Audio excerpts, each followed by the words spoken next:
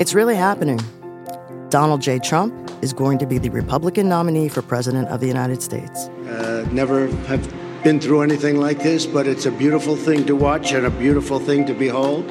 And we're going to make America great again. We're going to make America great. Bernie Sanders has put up a real fight for the Democratic nomination.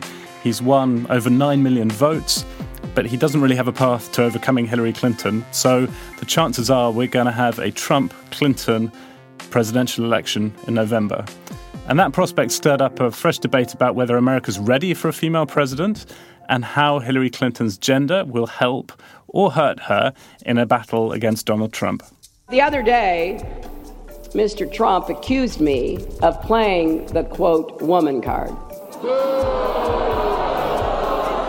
Well, if fighting for women's health care and paid family leave and equal pay is playing the woman card, then deal me in. Welcome to Special Relationship. I'm Celeste Katz from Mike. And I'm John Prideaux from The Economist. On today's show, we're going to talk about the role of women in this election. So, Celeste, Donald Trump's poll numbers are amazing to behold, I think. I mean, you look at his approval ratings among men and take away the people who disapprove of him, the men who disapprove of him, you end up at minus 22, which is pretty terrible. But that's nothing compared with his approval rating with women, which at the moment stands at minus 47, which is like the polling equivalent of midwinter in the Arctic. Those numbers are from Gallup, by the way. You know, for context, the last Republican candidate to win the presidency, George W. Bush, in 2004, won 48% of women who voted. You know, Donald Trump is a million miles away from that at the moment. So he's got to come up with some way to bridge that gap, right? Two of our reporters from The Economist spent an hour and a half with him in Manhattan on the day of the Indiana primary. And he said that one way that he'd overcome it would be by using his daughter Ivanka a lot on the campaign trail as a surrogate to kind of woo women. But I'm not sure that on its own is going to make the difference. Anyway, he doesn't seem too worried about it. I won with women. I love winning with women.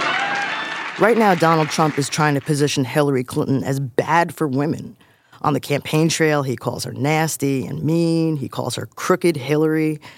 He rails against her husband's philandering, and he accuses her of enabling him in doing that. She's married to a man who was the worst abuser of women in the history of politics.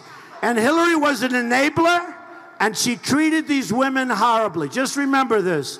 And some of those women were destroyed not by him, but by the way that Hillary Clinton treated them after everything went down. And all of this is fairly tame stuff when you compare it to some of the slogans on T-shirts about Mrs. Clinton that you can pick up at Trump rallies. Yeah, actually, I ran into a guy who was selling some of those T-shirts, and, well, if you want to hear his sales pitch, here it is. Get your Hillary sucks shirts right here. Hillary sucks, but not like Monica. Trump that bitch. So Hillary sucks shirts. What do you get for one of these shirts here? They're 20. $20? Yeah, for all that, this doesn't feel like an election that's becoming a battle of the sexes. Partly, I think that's because among progressives, there's a sense that it's a bit embarrassing to praise Hillary Clinton for having 2 X chromosomes. And it's also hard to find any conservatives who hold the fact that she's a woman against her either. I spoke to some Hillary Clinton fans at an event in Staten Island recently.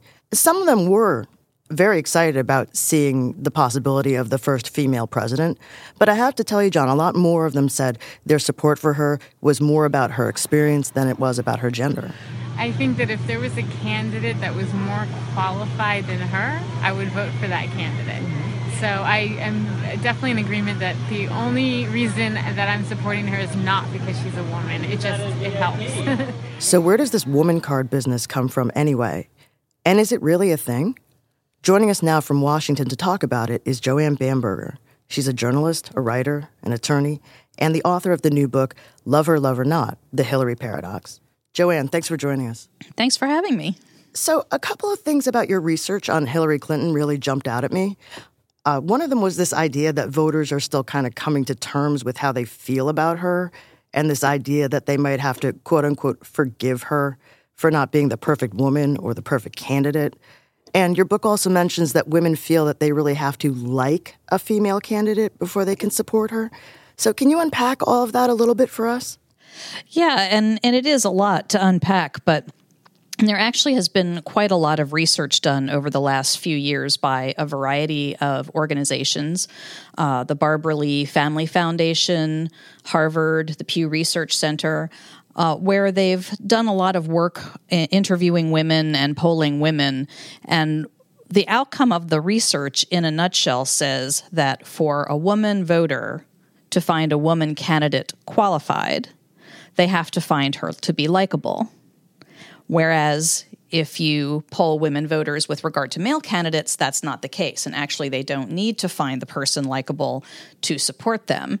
When I wrote the book, I had no idea that Donald Trump would be in the race, but obviously he's a very good example of that. So I think when you take a look at that research and you take a look at the kind of society we're living in right now, where, for many years, women have been getting the message through various cultural media about the need for perfection, you put those things together and it feels like it's almost impossible for Hillary Clinton to appeal to a lot of voters in the way that male candidates do. Joanne, the idea that women have to like a female candidate before voting for her seems a bit depressing to me in a way. I mean, it sort of suggests that women in aggregate are not voting on the issues, they're voting on something else. Is that a correct reading? I mean, it seems kind of anti-feminist in a way. Well, it does. And it's obviously the woman has to be qualified in other respects. You can't just pick someone off the street and say, do you like this person and will you vote for them? You have to have some shared positions, shared values, but they don't have to be particularly, or they have to be more likable. And I think we've seen that. I think this research plays itself out when you look at Donald Trump, and he's almost in a position where he can say anything every day that's more horrible than the next, and people still vote for him because they feel that they agree with him on various issues. Whereas you have many women who say, yes, I agree with Hillary Clinton with regard to, how she handles diplomacy abroad and the relationships she has with foreign leaders or her positions on fair pay and things like that. And there's always this but she's not exactly like me. But I'm not sure she's exactly likable. And I agree, it is somewhat anti-feminist, at least in my book. And it just sort of boggles my mind. One of the reasons I wanted to write the book was to try to unpack that research, at least anecdotally, and try to find out from a variety of women across the spectrum, well, why is this? What is the one thing that doesn't appeal to you about Hillary Clinton, and why is that holding you back when you support her and agree with her on the actual issues? So that being said, Joanne, what is it that people that women voters particularly don't like about Hillary Clinton? What is the thing that is making them say, but? Is this a matter of how she looks, acts, walks, talks, thinks, behaves? Is it something that you can quantify? It seems to be individual to each woman. And I think that was one of the most interesting things that I discovered, through the essays in the book. Now, granted, it's only 28 different essays from 28 different women, but the theme across those essays seemed to be that if there was one small thing, is it you don't find her authentic? Is it that you did not agree with her vote on the Iraq War? Is it that you felt that she stayed in her marriage to Bill Clinton out of political ambition as opposed to marital love? That each woman seems to have a different thought on that. And the question that I have is this particular to Hillary Clinton, or are we going to see this again the next time we see a woman running for president? Joanne, are men so different? I mean, there's a famous polling question that's often asked when you have two men running for president, which is, which candidate would you rather have a beer with? And pollsters used to think that had a lot of salience. Are men any better on this score about making up their minds on issues as opposed to, I just kind of like the guy? There is that sort of likability factor with the beer. Do you want to have a beer with the candidate or whatever it is? Are you going to go out and play golf or go to the basketball game? The studies that I looked at for the book didn't really address that, although there have been studies about that in the past. And especially there's been a lot of polling with regard to male voters and how they view female candidates, but not so much in terms of how male voters look at male candidates. So I think that's still a little more difficult to talk about because I don't think people have really focused on that. And I'm guessing because for so long we have only had male candidates running for president. Joanne Bamberger is the author of Love Her, Love Her Not, The Hillary Paradox. Joanne, thanks so much for joining us. Thanks for having me. Joining us now from London is Anne McElvoy, one of my colleagues at The Economist. Anne, you've covered women who've won election to the top job in Western democracies. Do you think there's still a different set of rules for Angela Merkel than there is for her male equivalents? Well, I think there are often different sets of rules about how electorates like women to present themselves fairly or otherwise. And Angela Merkel in Germany is one example of someone who started out being very popular with women, very popular particularly with women who were at home and were very family-oriented. But she managed to calibrate her campaigns so that she spread her appeal. And now she's as popular with men as she is with women. She's also losing some popularity at the moment because of the migration crisis, but it doesn't seem to be disproportionate. So she's a good example of a long stayer, if you like, at the top of politics who changed her appeal from being a bit housefrau, a little bit mumsy, to being something that the rest of the electorate felt they were comfortable with. I guess going further back, Margaret Thatcher famously in opposition was told, I think, to sort of defeminise herself somewhat. That doesn't happen these days, does it? Or is there still a little bit of that? Well, I'm happy to say that I'm not old enough to have covered the early Thatcher campaigns, but I think the interesting thing about Margaret Thatcher was that she both defeminised at one point and refeminised at another, and she was very adept at moving between these gender stereotypes as we might now look at them. So what she did originally was bring her voice down. She made her voice lower, which suggested more authority, but you could also say, well, it's a bit of a patriarchal view of authority, but it seems to work, folks. At the same time, when she felt that her image was very harsh, she invested in fashion. And there's a big collection, actually, of her wardrobe, which went on sale at auction recently, and I had a look around it. And it's rather fascinating. It's full of rather flouncy bows, very feminine tailoring. She used to spend hours on the phone with a friend talking about what she was going to wear. And when people tried to interrupt, she would say, no, this is actually a big part of what I do.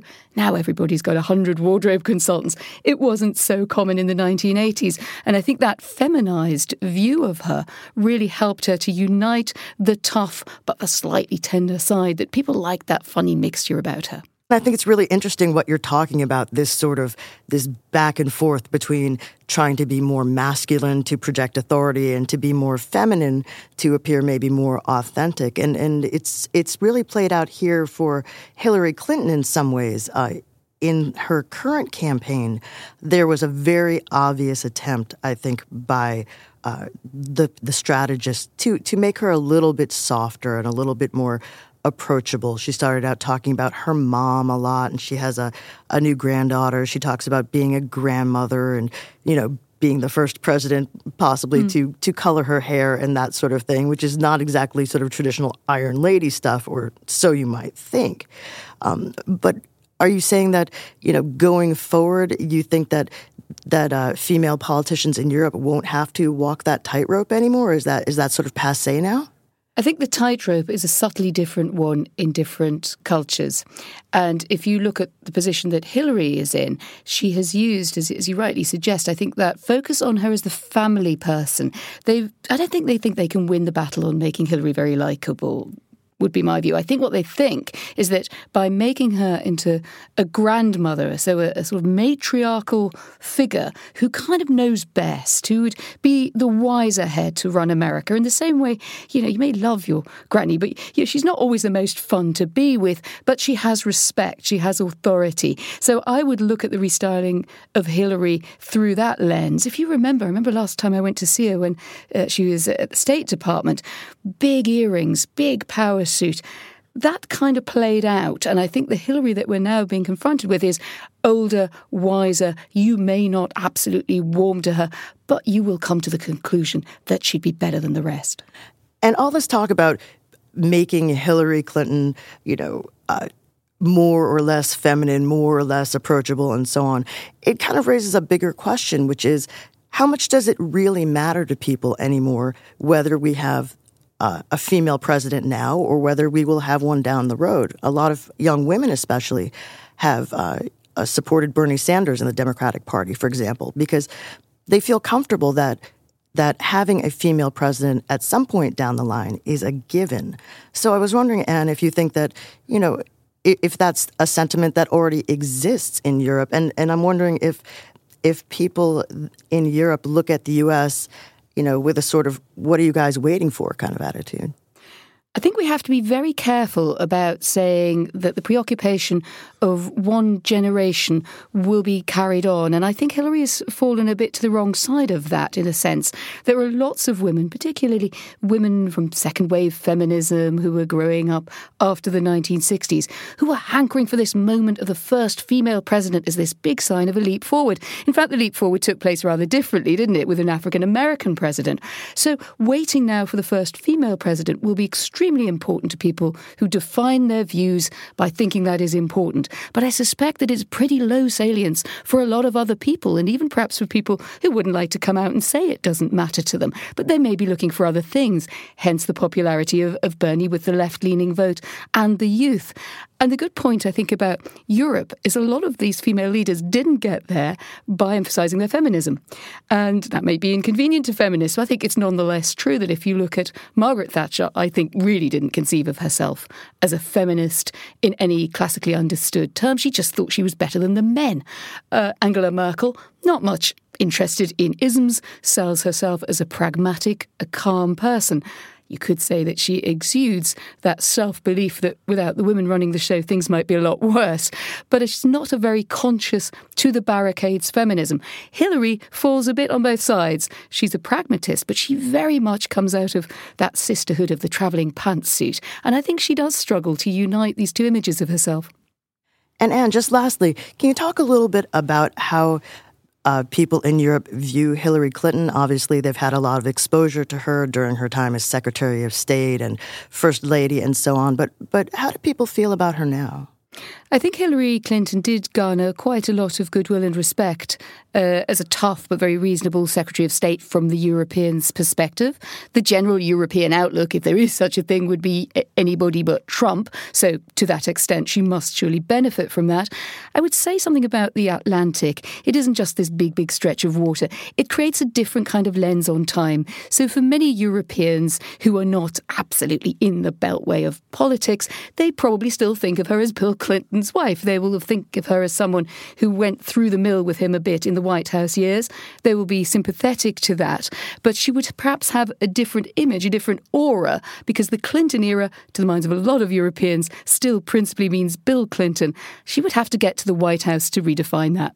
So, Anne, earlier on we had Joanne Bamberger on, who was citing a lot of polling data that suggests that women voters in America have to agree with a female candidate, to give the vote to her, but almost more than that, have to like her, which seemed kind of depressing to me and almost slightly sexist. I mean, does that have echoes, do you think, in European politics? I think likability is always very difficult to hash out, and it's very culturally determined, isn't it? It's very interesting, that polling there, taking that apart a bit. If you look at someone like Margaret Thatcher, you'd be pushed to say, even if you were a loyalist, that she was a very liked politician. And yet, when you looked at the election turnout and how many women voted for her, there seemed to be a lot more people voting for her than said they liked her. So it could be that they were secret Thatcher voters, or it could simply be that they decoupled these two views of her in their head when they went into the polling booth. I think if we look up to date, you would see someone like Angela Merkel trading on a basic likability, but not so much, I think, as Joanna's polling would suggest, that you absolutely have to want to go to the hairdresser with this woman, or again, sit and have a decaf or whatever. There's a feeling that she's distant, and she's not unlikable, but neither is she ever going to be your best friend. And I think there has been that tension. Do you say about Hillary, she's going to be a bit distant, she's going to be an authority figure, but she'll do the right thing? Or do you say you'd really like her, she's a grandmother and you could cry on her shoulder? That's a more difficult proposition. Anne McElvoy, thank you. Thanks very much. That's it for this week. Join us in 2 weeks for another episode of Special Relationship, which you can get on Mic.com, Economist.com, or anywhere else you find your favorite podcasts. If there are any questions you'd like us to answer or things you think we should be discussing, then tweet us. You can find Celeste at Celeste Katz NYC. I'm at John Prideaux. Or you could also leave us a rating or a review on iTunes. We read those as well. Thanks so much for listening. I'm Celeste Katz for Mic. And I'm John Prideaux at The Economist. See you in 2 weeks.